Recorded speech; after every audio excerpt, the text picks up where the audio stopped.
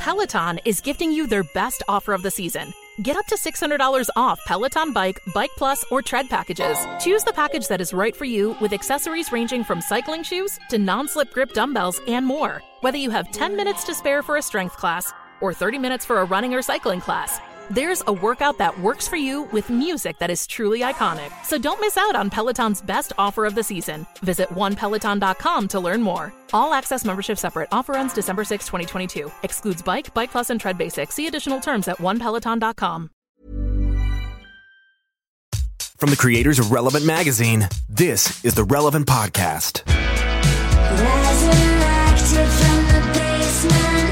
I'm at capacity. I'm spilling out of me. It's got nothing to do with me. It is Tuesday, October 22nd, 2019. You're listening to the Relevant Podcast. I'm your host, Tyler Huckabee, coming at you from Paris, France. Back over there stateside in the United States. Not quite as exotic or as interesting as Paris, but it's there, and we have to acknowledge it. And that's why I'm pleased to welcome the guy who's keeping us all sounding good over there on the ones and twos, the illustrious Chandler Strang. Hello. And also right there in the studio, right next to him, keeping an eye on things to make sure that that the water doesn't overflow the tank, and that keeping him alive is John David Harris. JD, how you doing? Greetings, doing well. And up there in Loveland, Virginia, welcome back Jesse Carey to the Relevant Podcast. By popular demand, Jesse Carey's back.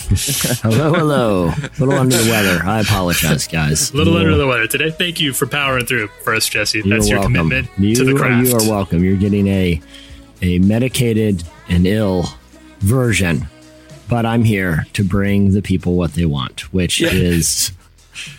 Honestly, I'm not sure at this point. So, which is a no-edit podcast. So anything that Jesse says, I don't think we can take. We have to take with a grain of salt today. Yeah.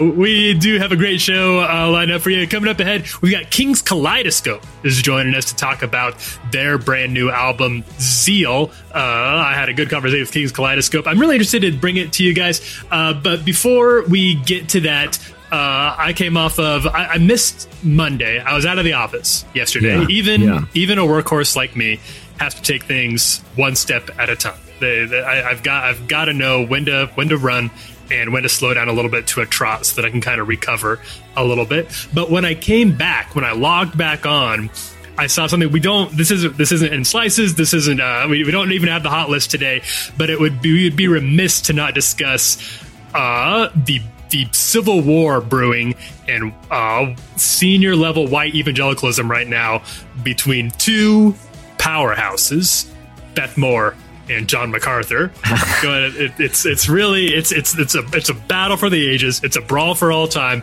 And my Christian Twitter timeline, it's the only thing that anybody's talking about. And I only kind of caught the cliff notes of it. Can one of you guys fill me in a little bit on just the bullet points? So I did a pretty deep dive on this yesterday, writing it up for relevantmagazine.com.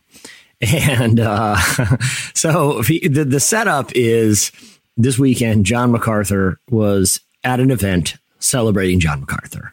It was... this is a John MacArthur party. This was a John MacArthur party, and they played a party game. They were celebrating his 50 years in ministry. And one of the MCs for the John MacArthur party, which there ain't no party like a John MacArthur party, because a John MacArthur party is reformed and boring. And honestly, he's kind of boring. And that's why there's no party like it, because no one would want to go. And party might be a bit of a misnomer. A big drag. I should say a big drag. And I have no feelings about John MacArthur one way or the other. I know people who greatly respect his work.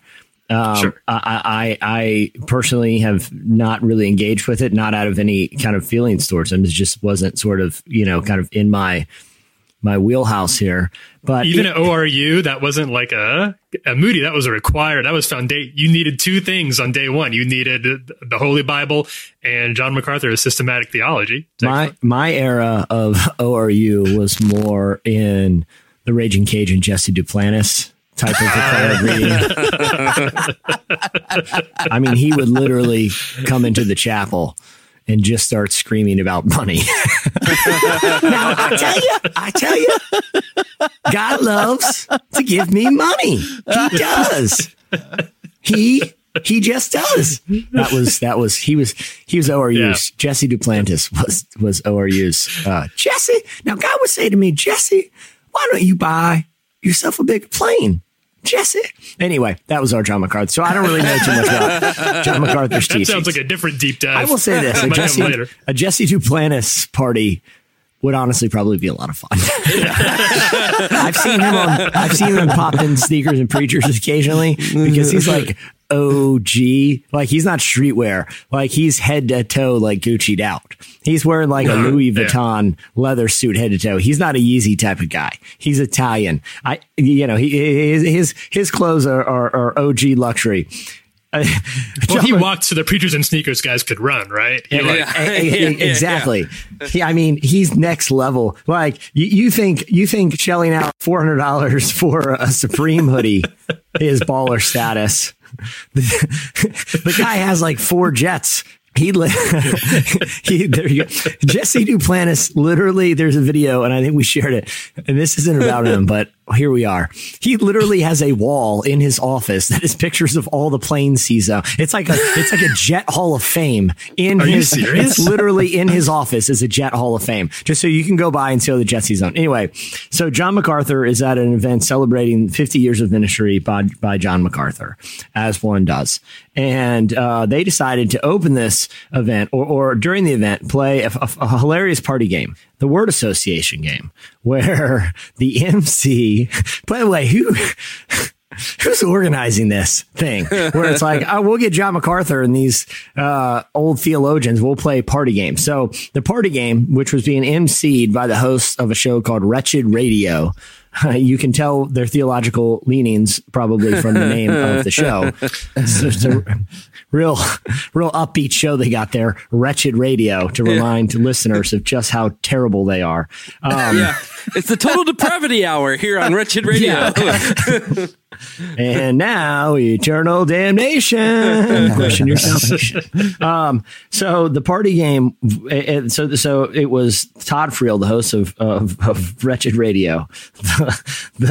It's like the Z Morning Zoo for people that like to hang out at John MacArthur parties. He decided to play a party game in which he would say 2 words, and the people on stage would have to do like a word association with them. They would get 2 words to respond to 2 words. So, like, let's say right now, JD, let's play this game. Pepperoni pizza. Ninja Turtles. Tyler. Tony Hawk. Skateboard. Okay, see, this game is fun. It's lighthearted. It's lighthearted. So let's go ahead and jump into the John MacArthur party and see how it went from there. I will say a word, and then the 3 of you need to give a one or a pithy response to the word. Are you ready? I feel like I'm being set up. That is always the case with Todd. Watch out for him. He will try. This is a party. We're going to start out. This is just kind of touching your toes. Easy setup for you. Let's begin with an easy one. The word is Beth Moore. That's 2 words. Literalist. All right. Dr. MacArthur, Beth Moore. How many words do I get? You know, actually, and before you answer this, please think carefully this time, because last time you did a one-word association. The guy wrote a book about it, and we don't want that. I was thinking of the same word. Okay. Go home. Wow. All right. No, let it play. Let it play. The party gets even crazier. I see we're warmed up. Why dilly-dally? There's no case that can be made biblically for a woman preacher. Period. Paragraph. End of discussion. Whoa. Hold on. Keep going. Just wait to see how condescending and bullying. Let me see if I can get a clarification on that. Got one. Phil, anything to add?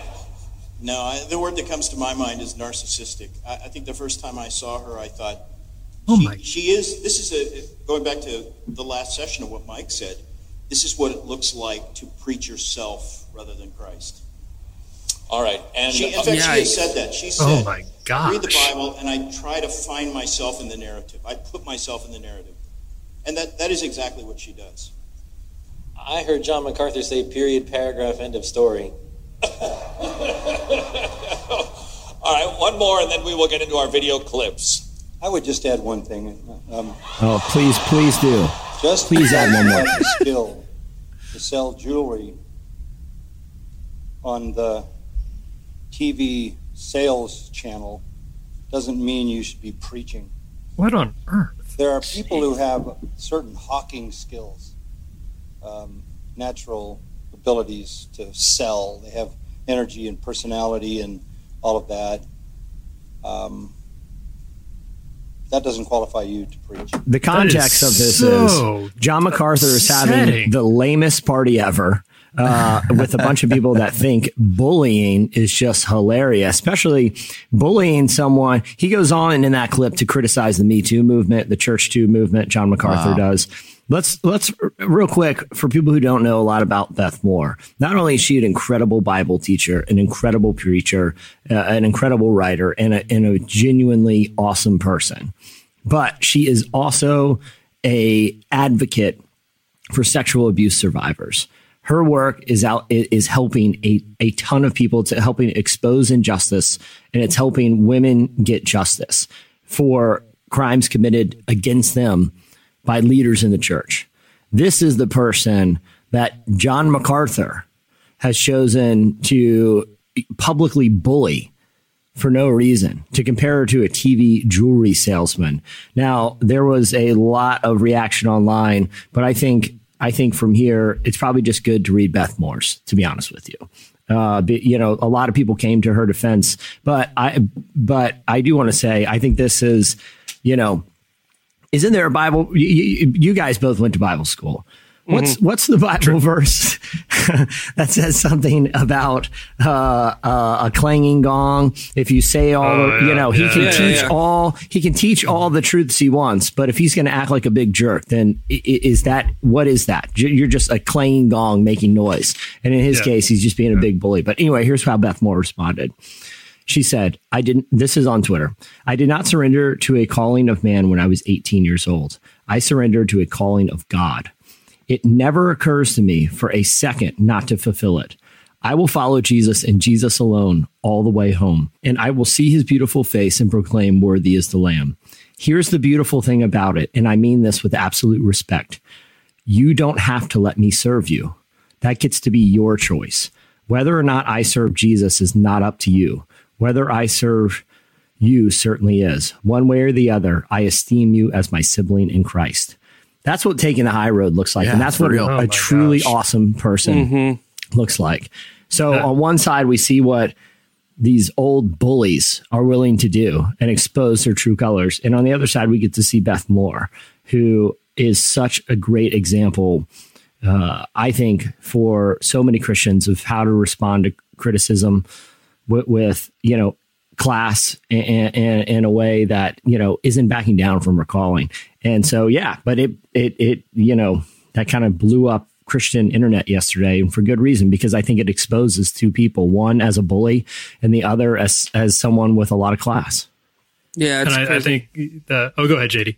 Well, I was just saying it's crazy. I mean, even like the early church had these issues, and there's an entire chapter in Galatians that's specifically talking about this, where they're arguing over like the letters of the law that they need to follow. And Paul basically points out that they're all now clothed in Christ and they should treat each other as such. And that's where the famous, like, there's neither slave nor free, nor Jew nor Greek, nor male nor female, but all one together in Christ. That's where that comes from. And it's addressing the same, like, for lack of a better term, the same like spirit, the same like zeitgeist that's present in this John MacArthur clip, where they're just sitting there and they're just like wanting to lob some scripture or some tradition at someone who's actively pursuing the work of Christ.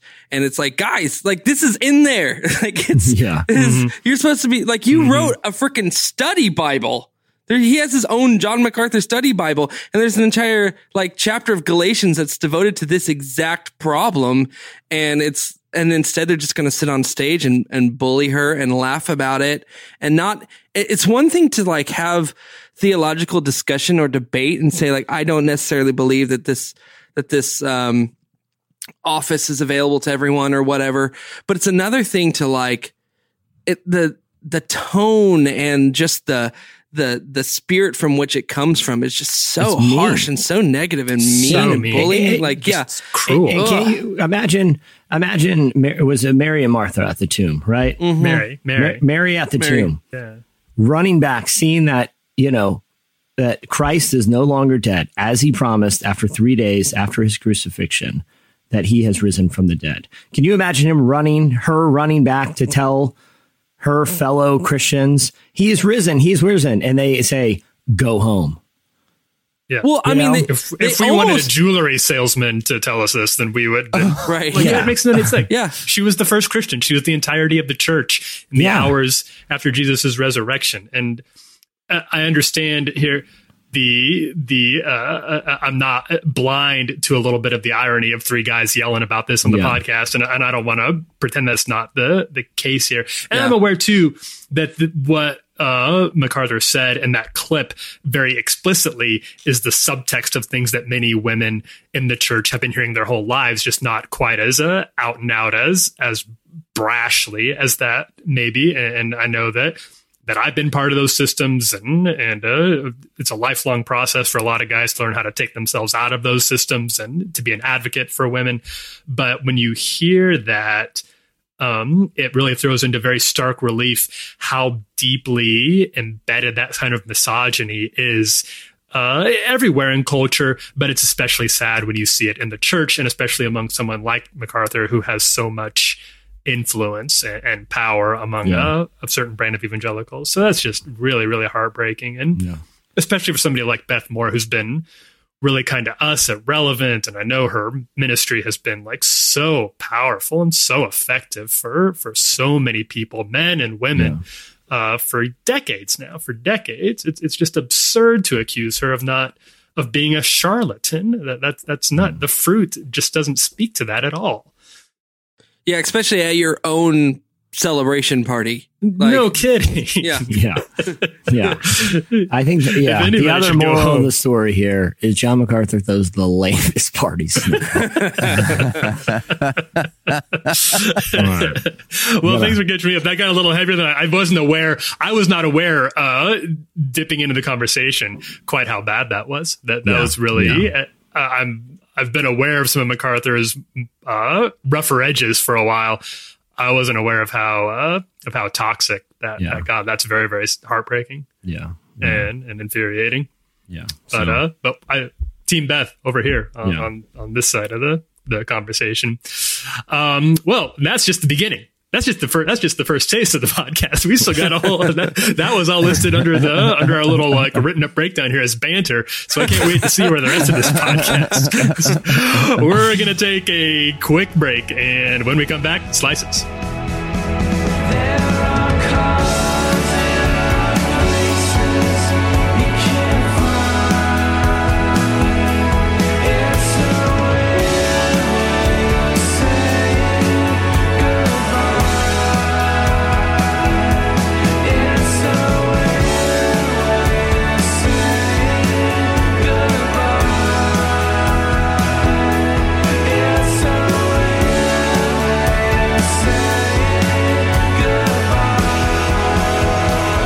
You're listening to Weird Ways by Strand of Oaks. At the beginning of the podcast, you heard Capacity by Charlie Bliss. Now we're going to get into slices here, but before we do that, Jesse's going to tell you about today's sponsor. Yeah.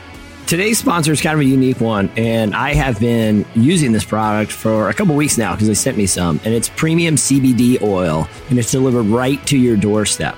Now, I know kind of navigating the world of CBD it's kind of complicated. And a lot of people, don't know where to start. But I'm telling this, I'm being legit. The guys on this podcast, I'll just be forthright with everyone. I've been dealing with a lot of anxiety because of some things happening in my life right now. And honestly, man, this is a product that I don't say lightly. It really has helped.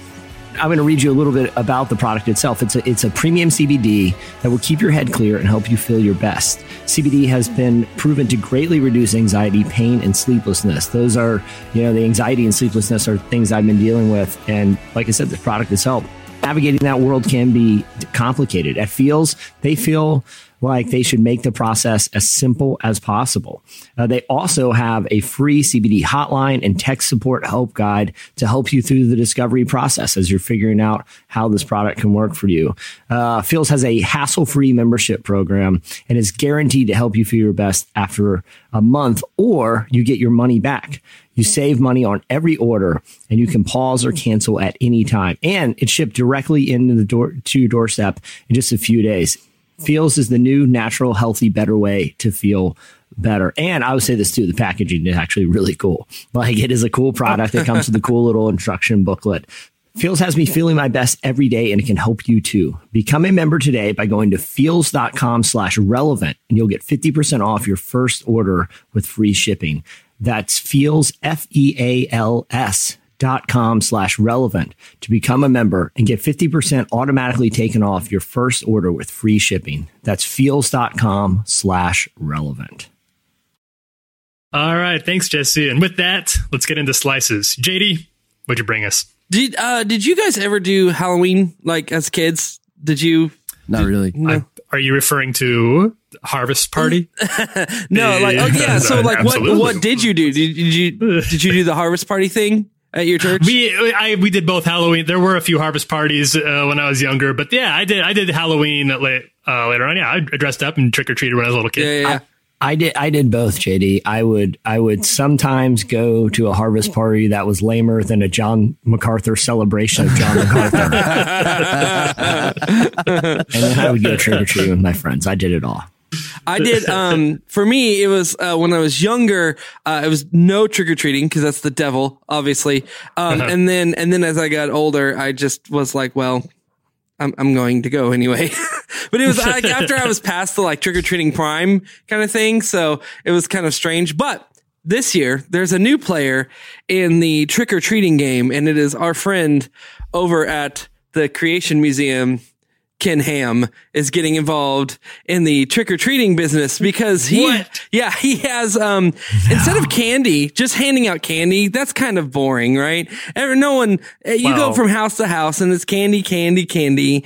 Well, Ken Ham has a special new thing that you can give out your people, and it is a special $1 million Dino Bucks from the Creation Museum that looks like a dollar bill with a giant Tyrannosaurus Rex popping his head through the bill. And guess what could be better than $1 million Dino Bucks, but a tract about the eternal damnations of hell on the back of the party. So if you thought like, oh, sweet fun, no, this is Halloween, it's got to be scary, so we're going to talk about eternal damnation. Now, what's great is can I ask a clarifying question really fast? Because I'm a little lost. So I get it. It's one of those tracks that like fools you, like the bait and switch, where you think you're getting money and it ends up being like disappointed. Well, you'll be more disappointed when you die and go to hell, right? Right. I've seen those. But it's worse though. What's the currency translation with Dino Bucks and wretched dollars? Right. So that's the problem. Reminders of just how crappy you are. Yeah. And then what is it?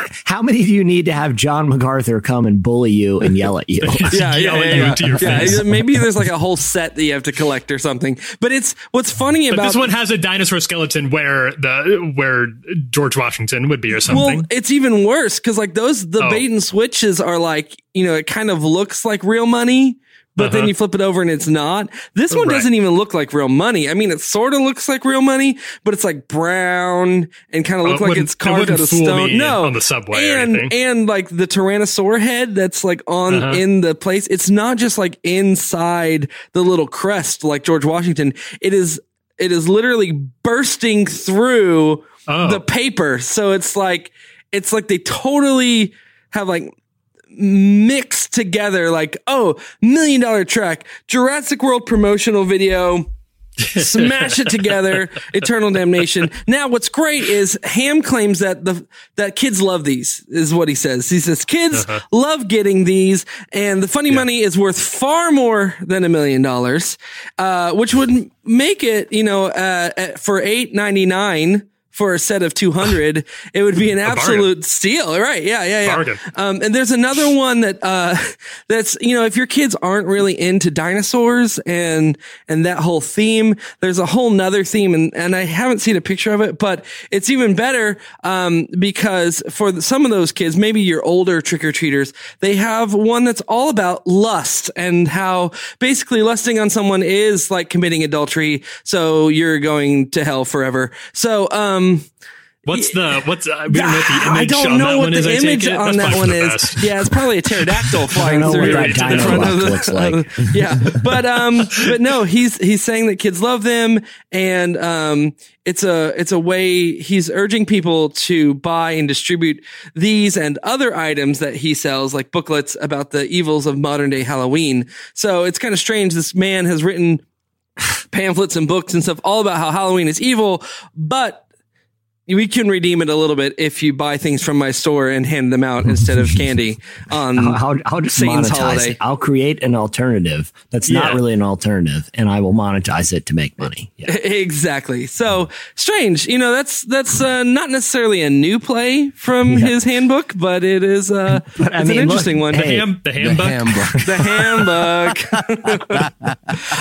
When I saw the headline, to be honest, I saw creationist Ken Ham wants to threaten kids with eternal hell on Halloween. I was really hoping they were going to turn the entire Ark experience into like a giant hell house, and I was dying to see. That would actually be pretty dope. Yeah, that would rule. If it was like haunted dinosaurs, right?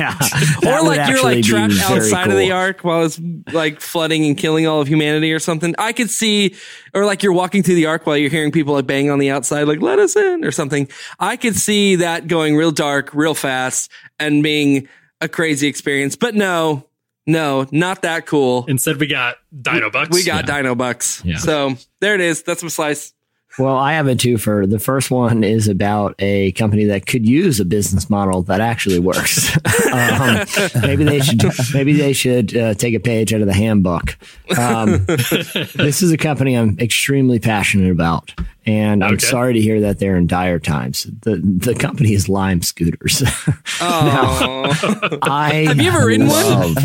I do like scooters. Listen, the words can't express how much I love riding Lime Scooters. It doesn't even to be very far. Like, I can bomb around downtown all day. I can ride them in my neighborhood. There's literally just sitting around my neighborhood. Like, I love them. I love them too. I think they're a blast. Every time I go on vacation, they're they're a big deal in France. I was surprised. Like, they're big in the U.S., but in France, just like everywhere you look. Well, like Daisy. I mean, listen, 15 miles an hour is pretty fast when you're 2 inches off the ground. Now, the unfortunately, according to a report that was reported by Gizmodo and The Information, Lime is on track to lose $300 million this year. Wow!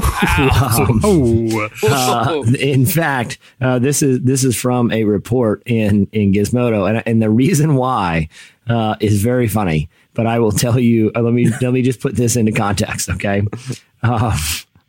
While points in its favor include an agreement to bring another lead investor that would slightly pump its $2.4 billion valuation and aggressive overseas expansion, the Information has reported that some investors have concluded that the company loses virtually every penny it puts in. And here's why it loses so much money. And this is a quote from the Information report on their what's happening with their business right now. The loss is because of depreciation of its scooters and how much they cost to run warehouses and repair and position the vehicles. With its fleet of 120,000 scooters seeing a life average of just 5 months. They're losing money because people are riding them like maniacs, and I am here for it. I've attempted. You should see the jumps I've attempted. They never, like, I think if people don't aren't familiar with Lime scooters or haven't done them, they are a lot heavier than you would think. There's a lot of electronic components in them. And so you would think that at the speed that you're going, that jumping them off even small curbs would be very easy, but it's not. But that doesn't prevent me. I push every Lime I have to the very limits of what is, like it's not safe what I do. Like I'm weaving in and out, banging into stuff. I play bumper cars. I jousted on Lime scooters one time. I love them. They're toys and they're too fun not to ride like a maniac and break. Okay. They're so good. But now it's literally costing them billions. People doing things like I do on Lime scooters. So like I said, which has included jousting, has cost Lime billions of dollars. So they only have one game plan here. They and this is what they've conceded. They only have one game plan, and that game plan isn't to prevent people from doing what you do on a Lime scooter, which is drive like a freaking maniac and try to take it down a set of stairs, even though clearly there's no way that's going to work. That's not their plan. They can't prevent people from having fun. Their plan is to create an extra durable model that they'll hopefully release next year that will be unbreakable, even by people like me who ride it way too fast and purposely crash it and try to do skids and burnouts. And I tried to drift in one time in a puddle, and I laid that bad boy down. But here's the thing. They are coming out with a new model that may be hopefully indestructible, and the entirety of their business relies on it because people just love driving them like insane people. So do you guys indestructible like shocks, or what are we talking about? They haven't released like the specifications, but what they see as an opportunity to fix their business, I see as a challenge. Right. Unbreakable. I want to see just how far the limits of these can push. JD, are you a big Lime guy? I liked it. We don't have them. We have the bikes. Yeah, we have the Lime bikes. Those are lame. Those are lame.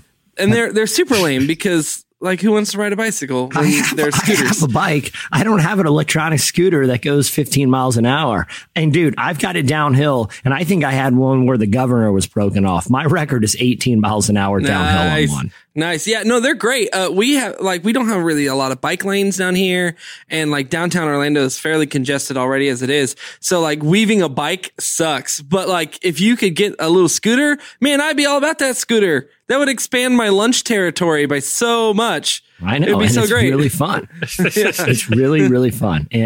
But people like us are ruining their entire business model. Not because it shouldn't work on paper, but because they keep having to fix them because maniacs are breaking them. All right. That's slice number one. Have you seen the Instagram page? There's it's called Bird Graveyard. No. Bird is another type of Lime scooter. Yeah. And it's both Bird and Lime scooters, but it's basically photos and videos of what people have done to them and the wreckage. So I saw one where this guy, he was just like, he was way too old. Like he was like a hipster looking young guy, but he wasn't that young. He was clearly like in his 30s, and he's surrounded by his friends, and he is on a ledge that's probably 2.5 feet off the ground. Okay. He gets down in the low position on the Lime, like crouched down as low as he can. And there's slow-mo music going. And his plan is to jump the Lime off of the ledge and land and keep riding as his friends cheer him on. Obviously, someone is filming this. So the video goes to slow-mo, and he's actually pulled up pretty high, like kind of wheelie style, so that he'll land flat. I'm like, dude, he's going to do this, because a lot of times people try to jump stuff and the thing just nosedives right away because it's so top heavy. Yeah. But he did the jump. He's flying through the air, and you're like, oh my gosh, man, this guy's going to land it.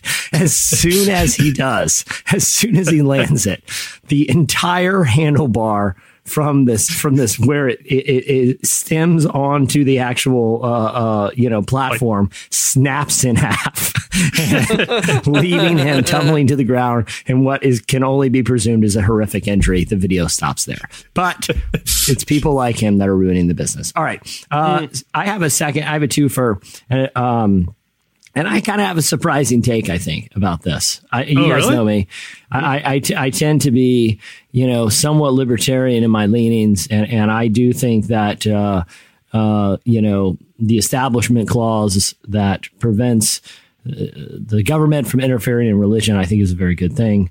But this report comes to us from The Hill that did a piece about a bill that will require public schools to, quote, offer elective courses relating to religion, Hebrew scriptures, and the Bible to students in grades 9 through 12. This is what, Tyler, I think you wrote up in your write-up. That's correct. Yeah. The idea is that the class will just be an objective study of religion, so it's not really pushing the actual faith onto students. The bill will, quote, follow all state and federal laws and guidelines, maintaining religious neutrality and accommodating the diverse religious views, traditions, and perspectives of all students in the school. So, this is something that I think, because of other positions I've taken on this podcast, people would probably assume that I would be against it. But the more I've thought about it, I actually think that studying religious texts as pieces of literature and as sort of historical artifacts, and even anthropologically, like looking at their impact on the modern world, whether it's the Bible or the Quran or the Torah or any other sacred text. I think knowing about those and having a knowledge of what's in them, how they came together, like how did the Bible historically become what it is? The councils, like after Nicaea, I think, even studying it as it's for its literary value, because it's been so influential. And like I said, you could say that about other sacred texts too. I think there's real value in that, as long as it's paired with other sacred texts, so that people can have just basically an understanding for the context of a lot of the tribalism that we see today when it comes to people's idea about faith. Like, I feel like the more we understand what each other's believe, our belief systems, how, holy books have influenced culture and ideas, I feel like that's ultimately could be a net positive. I mean, what do you guys think about this? Well, I feel like, I think it's a decent idea in theory, like you're talking about. My only concern would be, it's like people go, I mean, like Tyler and I did, you like go to schools, the entire college is devoted to like studying these texts, and then to plop that on top of all of the work and preparation that a normal teacher already has to do inside the public school setting, I think could be challenging. And then also you're going to bring in, some sort of bias as an educator, or maybe not even intentionally biased, but just like your level of understanding. Like, I mean, there are many, even like pastors that I don't think understand the scriptures, the way that I feel like they've been written, or from the education, maybe their thoughts or views differ. And there's even a lot of like conversation about even what you're talking about, how the scriptures were compiled. There's still arguments over those things. And if there's that stuff going on, if there's kind of like that internal dialogue and discussion going on within our own faith, like, I don't know who's going to be the person, if you're having to have this at every single school, where are we finding those people to teach this with the right like poise and the right and what kind clarity. of oversight and regulations are going to be involved to make sure that they're actually following the non-establishment clause. Right. Yeah. That's which I agree with Jesse. I think it's exactly right. I think the theory would be really valuable. It'd be really cool if it was public schools could be guaranteed or required to raise kids with a good understanding of world religions, like and give adherents of that religion and their community a chance to come in and talk about their, the Christian faith, the Catholics, Muslims, Jews, in every community, assuming that you can find some in Podunk, Alabama, or Florida, where I guess this bill is from. It would just take a lot of regulation for the public school system that a lot of people are very resistant to right now, because people kind of want to have it both ways. They don't want a lot of oversight and regulation in the public schools, but they do want more things like this. And I don't know how we do both. Right. Anybody can crack that nut, then I remember you should be president. There's multiple semesters that I spent at school, like and you go through like world religions courses and you kind of like learning it. But of course we were learning it all through the lens of like an evangelical eye of like, how can you take the elements of this particular faith and try to spin them over to Christianity and stuff. And I remember like years and years after school, like meeting people of those faiths and actually discussing their faith with them and being like, well, I understood that this is kind of one of the tenets of your belief. And they'd be like, no, not at all. That's not, that might be some faction, but like most are not that way at all. And you're like, oh gosh. And like, I was going to like college to like learn these things, and the people that are actually living out these different faiths are like, no, that's not what actually we believe remotely. Right. When your only exposure to Islam is your apologetics course in your private Christian high school, you're not going to be necessarily guaranteed to be getting the best intel on what that religion actually teaches. Yeah. So right. I mean, I think, look, I mean, obviously there are a lot of things to be kind of concerned about, but also I think knowledge is a good thing. You know what I mean? As long as the right bill, sure, I think so. If the right bill was introduced, it doesn't sound like this bill and that we're talking about, it was maybe introduced with the most, knowledge was like the end game of this one. But I think that the theory you're talking about, Jesse, is super interesting, and knowledge is worth 100 dino bucks. Yeah, a million dino bucks. I feel like that there's I think one of the problems is we tried to like secularize world history and try to strip away a lot of the world religion out of like our world history classes and stuff, and try to only focus on the social or economical impacts of the things. And so you try to strip as much religion out of that to kind of skirt through that and just like, no, we're going to be focused more on the secular idea of it and the materialistic idea of what's happening. But to study the like actual history of the world hand in hand with the world religions that were actually major players in those key moments and decisions and conflicts and things, I think would be brilliant. I think would really help people navigate. Oh, for sure. Yeah. I agree with that. Well, makes sense. That will do it for Slices. When we come back, King's Kaleidoscope is going to join us.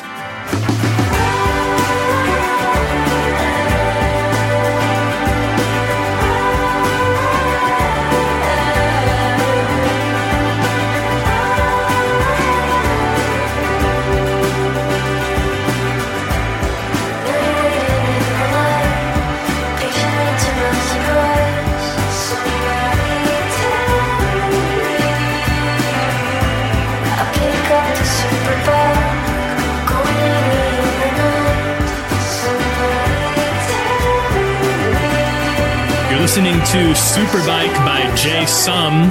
Superbike being the next Lime scooter replacement coming to you. Sounds pretty rad. That's perfect. I bet I can break one. Coming up, we're going to be talking to King's Kaleidoscope. First, going to tell you that today's interview is brought to you by the Called Podcast. Jesse, you want to talk about it? Yeah, I do, man. I love being a part of kind of the behind the scenes of the Called Podcast. So for a little context, Called is a podcast that we're doing right now specifically for people in church leadership and ministry. Each week on the show, we try to tackle a different topic that people in ministry deal with, on a weekly basis. Everything from kind of complicated issues like how to address national tragedies and grief in an effective way, how to navigate politics in the pulpit, but also practical stuff like crafting the art of the sermon. Best ways to incorporate worship in the service. We've also had some incredible guests provide us with insights. Everyone, Bianca Olthoff is frequently on the show. We've had Tim Walker Smith. We have a long sit down with N.T. Wright coming up about what the modern church can learn from the early church. We've had John Mark Comer. We've had a ton of awesome guests. If you are a ministry or you just want to share a resource with your pastor, it's free. It's a podcast. Tell them to check out the Called Podcast. We're really excited about it. And check it out. You can get it wherever you get your podcast. Thanks, Jesse. Now it's time to talk to our friends King's Kaleidoscope. King's Kaleidoscope, the Seattle-based band that uses an eclectic range of modern woodwind, string, and brass instruments for a colorful, stylistic harmony that stands greater than the sum of its parts. Chad Gardner leads the collective of friends, and all hands stretch the canvas until it sings. I got to talk to Chad. He gave me a call from his place up in Seattle. And the first thing I wanted to know about this new album, it's called Zeal, was just kind of what was the ethos? What was the message or ideology that he brought into the creation of this album in particular? Here's what he said. This was the first album that was where it was inspired by an overwhelming feel from my community as much as myself. And in the past, I'm really writing a lot about myself, and a lot of the songs I've written, the first two albums are me talking to God and being frustrated or elated or whatever. This was really like, oh man, I'm just tired of the jadedness in my buddies that I love and the pride of that is like underneath all of this this bitterness and this questioning and deconstructing stuff. And I feel really apathetic and just bored, and I kind of want something that's going to revive me and my buddies. Tyler, what's interesting is I remember talking to Chad. It's been months now, but we were kind of we kind of talked sonically about his music and some of the songs that he was working on for Zeal. But I like how, Tyler, you're going into here some of these their themes, particularly as it pertains to deconstruction, which I feel like we're in this moment. I feel like, it's hard to think of a time it's more relevant to talk to Chad again when you have, people that are public figures in faith publicly wrestling with deconstruction. We saw what happened with Josh Harris with the, that former Hillsong worship leader. It's interesting that that's kind of where this discussion ended up going.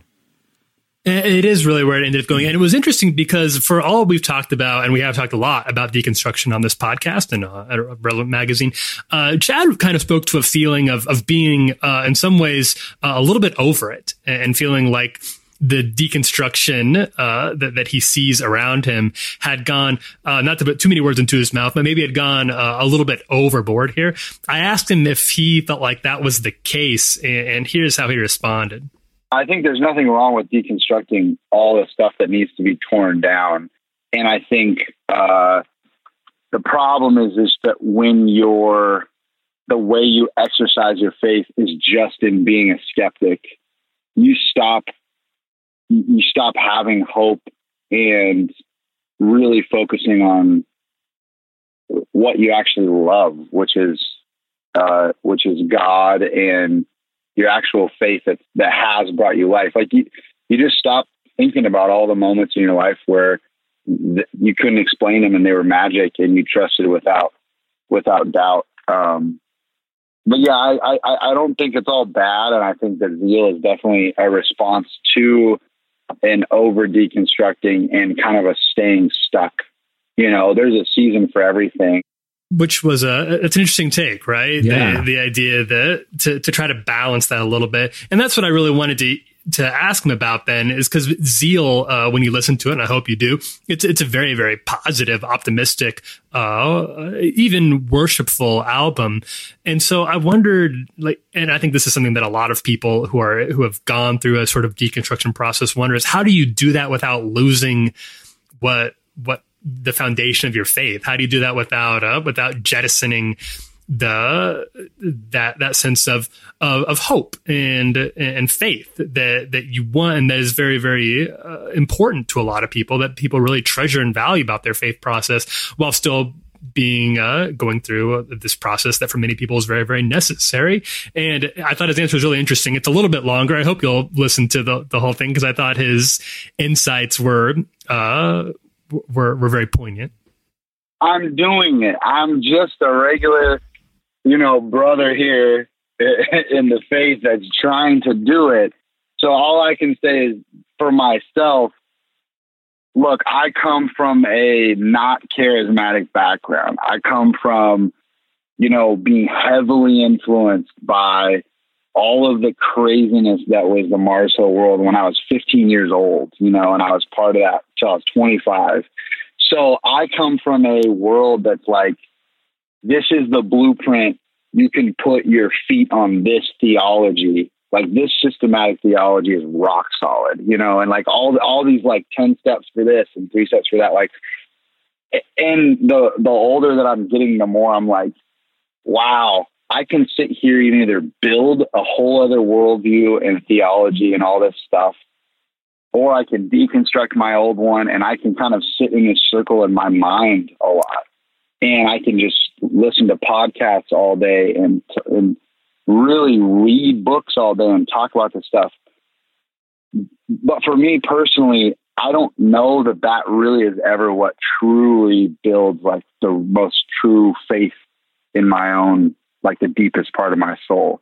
The truest faith that I've built in my soul has been from tragedy in my life. It's been through really hard kind of trials where I've really needed God. And it's been through the most consistent, deepest times of prayer and, and honestly, just like scripture. And so I come at this like from not a charismatic background going like, man, how many in myself and how many of my friends, it's like, well, we have all these deep questions about God. And it's like, okay, I don't really think I can say to myself, I'm really trying to find God unless I actually seek him in the bare bones prayer and scripture, like every day. Mm. So I think that I appreciate how difficult what he's trying to say there is, because he doesn't want to knock the deconstruction process. And I don't think he's calling people to just like shut up and accept what they were told. But he also wants to make sure that there is not it's easy to, once you start a process of deconstruction, to stay in it and to lose all interest in trying to reconstruct something valuable out of that. That's something we've talked about on here too. And I'm glad that he is trying to help people move to another stage of their spiritual journey. And Zeal is a really good soundtrack for doing something just like that. And if you're interested in listening to it, I'd recommend it. It's available anywhere you listen to your music. We're going to take a quick break. When we come back, it's Ask the Cast.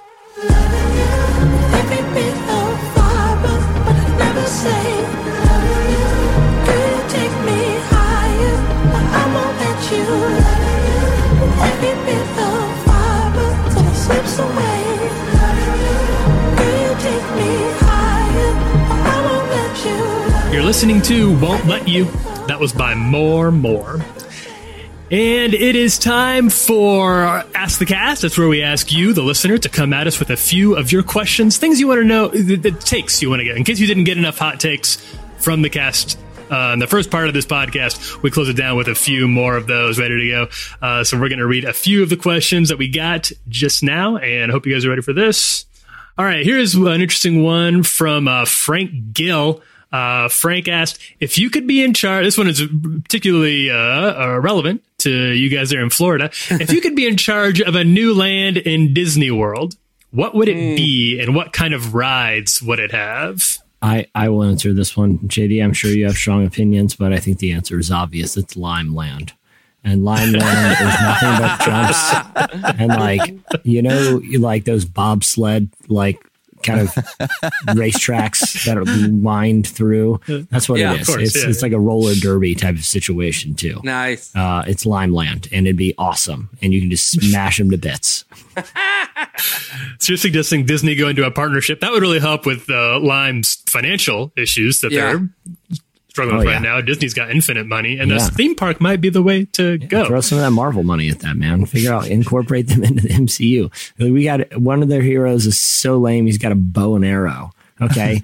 Give one of them like a cool scooter. Like if you gave Hawkeye a scooter, do you know how much more efficient of a superhero he'd be? Like literally he is so lame and he has so little powers that a scooter would dramatically affect his lethalness. So I don't know. Figure it out, Disney. JD, JD, you have any idea? You're a bit of a Disney aficionado. Yeah, I really like Disney. We try to go a ton, but we try to pick times when no one else is going. I don't know. I feel like they're doing a lot of stuff with the parks now where they're adding a lot more of their like IPs into the parks and stuff. Right. So that gets a little tricky. I don't know if they have an IP left that's maybe big enough to hold an entire land, since they're not allowed to do like a Marvel one because of Universal. But I actually think a neat thing would be like a villains island. So you have like the Haunted Mansion, which is like the one like kind of scary ride, but it's like Disney scary. So it's not really scary. Yeah. It's like a fun scary. I think an entire like themed area where it's just like where all of the villains hang. So you have a bunch of the kind of like Jafar and Scar. Sure. And all that, you can have it like Maleficent could like kind of be the queen over the area or whatnot. And just let them have fun with some of their like Disney styled, or like a Halloween Town kind of vibe from A Nightmare Before Christmas kind of thing. Cause that's what they do for Mickey's Not So Scary, is they kind of take the Magic Kingdom and let all those kind of characters take over. And it's a huge success. Like tons of people around here go all the time. It's constantly sold out and full. And I just think that it could be a fun, like, counter to the rest of the Disney property to have. Well, that's an interesting idea. I got an idea too, just how we can improve the whole experience. Is they introduce Dino Bucks into the situation. When you get enough, you collect enough of them, John MacArthur will yell at you and tell you how wretched you are, and then you have to celebrate it. Or John MacArthur yells at you until you acquire enough Dino Bucks for him to go away. Like you have to, you enter into the park. John MacArthur begins immediately berating you. It's like an escape room, except you have the escape room is a John MacArthur party, and you have to figure out the way to get out because it's like the worst room to be in ever. Get me out, please! Someone help me! You're just waiting for him to tell you to go home so you can leave. Please let me go home, John MacArthur. Go home. Go home. I'm trying. That's all I want. There's nothing I want more than to be out of here, John MacArthur. So this one comes to us from his Twitter handle is Homie the Clown. Okay. I don't know if that's his Christian name or if this is one of those Halloween. I think it's fake names. I'm pretty sure it's a very dated In Living Color reference. Homie, don't play that. That would be very dated. I've not even. But this is it's an interesting question with sort of a disappointing caveat. I'll explain. My hall in my dorm is in a prank war with a rival hall. What can we do to effectively end the war? And here's the caveat: while avoiding any lawsuits or felony charges. So the stipulation kind of backs off from the cliff there a little bit. But let's go ahead. I can handle this because here's the thing about prank wars: they're really fun, right? And so the key to ending the prank war is ending the fun. Here's what I think you need to do. I think you need to have John MacArthur come in. Just talk to everyone in the door about whatever he wants to talk about. I guarantee you they're going to be like, this is terrible. Prank war's over. And there's no more fun. There's no more fun. This is super lame. All the fun is ruined. It is ruined by John MacArthur. There you go. Hey, Tyler, you know we haven't done in a couple weeks. I think we should do. We need to ask an editorial question of the week, and I have one. And you have one. You have one right now, ready to go. I have one in the holster. Let's go! I can't wait. I'm so excited about it. All right, it's time for this week's editorial question of the week. All right. What do you think? All right. Well, we are coming. I feel like we do this every year, but I feel like I want to hear people's timely and or biblical Halloween costume ideas. Yeah, right? It's time. So, or All Hallows Eve, or a harvest party, or what have you, harvest party, whatever. Yeah. We want to know. Make them timely. Make them about something. Make them about something happening. Be a very scary monster like John MacArthur. Figure out a timely, funny costume and send it to us at Relevant Podcast on Twitter. We would like to. We usually put together a little listicle on the website. We do. If we get some good ones, you might be included. We'll give you credit. Yeah. Over on the website as well. If you got some good ideas, we'll transform this into a list. I mean, past ones have been Noah's rock monsters from the Noah movie. Was a really great one. Zombie Kevin Sorbo from the God's Not Dead films. I believe the description was in life he tried to change people's brains. In death, he'll try to eat them. So think long and hard about these timely Halloween costumes, and we'll let them rip next week. And if you're really doing them too, send us some pictures. So it'd be fun to see if you're really going for it, if you're really committed. I hope none of you are celebrating Halloween. Obviously, this is a PG-13 podcast. But if so, we'd take a look. Thanks for that, Jay. It has been awesome since we had an editorial question of the week. This would be fun. This would be a good one. This would be a fun one. Be good to hear from the bleachers. Well, and with that, I think it is time to wrap it up. Many thanks to King's Kaleidoscope for joining us. Please check out their album Zeal, wherever you listen to your music. Also, make sure to check out Feels. Become a member today by going to feels.com/relevant. You'll get 50% off your first order with free shipping. That's Feels, FEALS.com/relevant. Also, make sure you check out Called. Download that show. Jesse's doing a really, really great job with that content. It's really, if you're interested in the church at all and church leadership, it's a great listen, and I'm really happy with the guests they've been getting. It sounds good, Jesse. You're doing good work out there. Thanks. And thanks to Josh and the whole team there. I'm been doing behind the scenes, but it's those leaders that have been gracious enough to kind of share their insight with us that's really made it a great show. And make sure when you go over to the Relevant podcast page, check out Daily as well. The Relevant Daily is our daily 10-minute look at the intersection of faith and culture, what you need to know from your day. It's brought to you by yours truly. And while you're there, you can also subscribe to the magazine. We do a print magazine here at Relevant. I'm not sure if you're aware of that, but it's a good one. We're wrapping up 102 as we speak, and issue 101 is shipping now. If you hurry, you can get your hands on that. And I think that'll do it for us this week. I'm Tyler Huckabee. I'm Chandler String. I'm Jesse Carey. I'm John David Harris. And we'll see you guys next time. Thanks, everybody.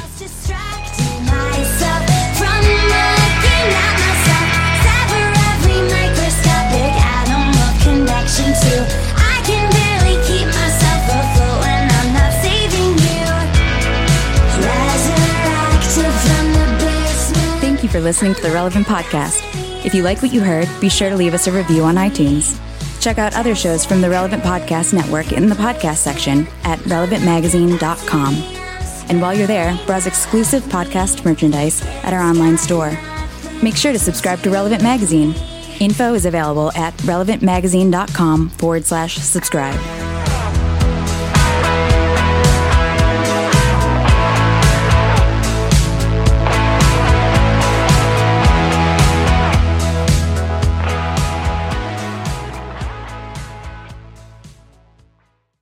Get me out, please. Someone help me. I'm just going to smash the door down. Relevant Podcast Network. Say goodbye to your credit card rewards. Greedy corporate mega stores, led by Walmart and Target, are pushing for a law in Congress to take away your hard-earned cash back and travel points to line their pockets. The Durbin-Marshall credit card bill would enact harmful credit card routing mandates that would end credit card rewards as we know it. If you love your credit card rewards, tell your lawmakers, hands off my rewards. Tell them to oppose the Durbin-Marshall credit card bill.